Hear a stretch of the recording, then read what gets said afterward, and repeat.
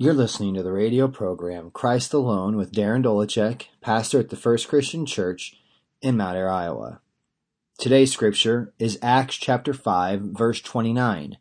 We must obey God rather than men.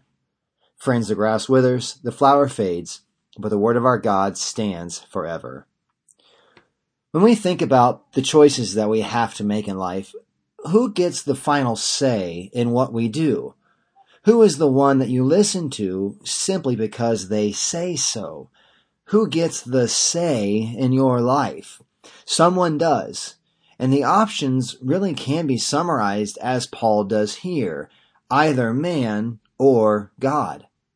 In the narrative that our scripture is from today, Peter and the apostles are being told to keep silent about the good news of the gospel of Jesus Christ. They have been imprisoned, told to keep quiet, and when they are supernaturally delivered from prison, they go back out into the city proclaiming the message of Jesus. When they are arrested again, the officials are surprised at their refusal to obey the command to keep quiet.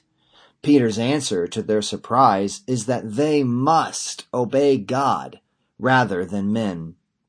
It is this obedience to God that will lead every one of the apostles and many faithful Christians over the years into direct conflict with ungodly authorities and to their eventual deaths.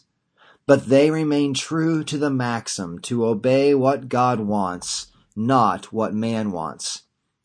There are two ways that we commonly follow men and not God. The first way is letting the current of our culture, letting the opinions of our peers and community, letting the fear of their rejection guide our decisions.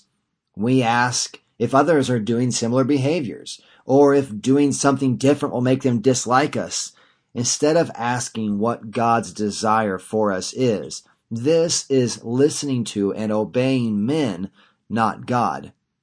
The second way that we do this is by asking what we want.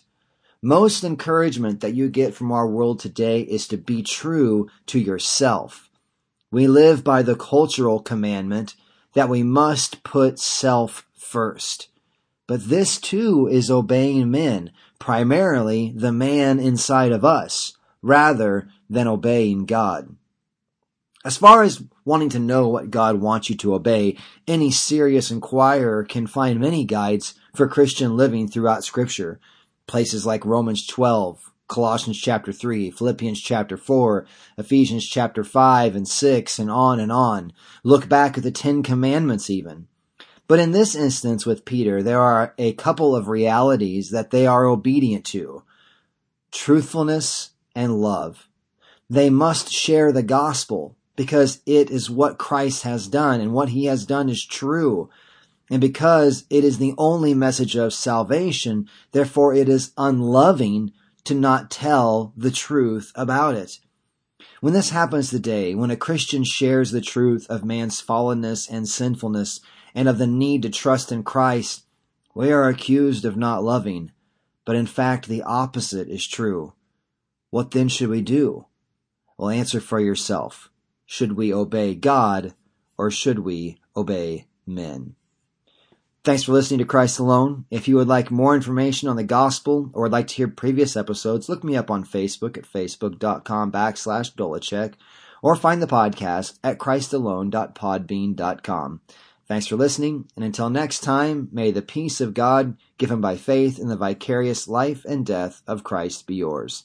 Amen.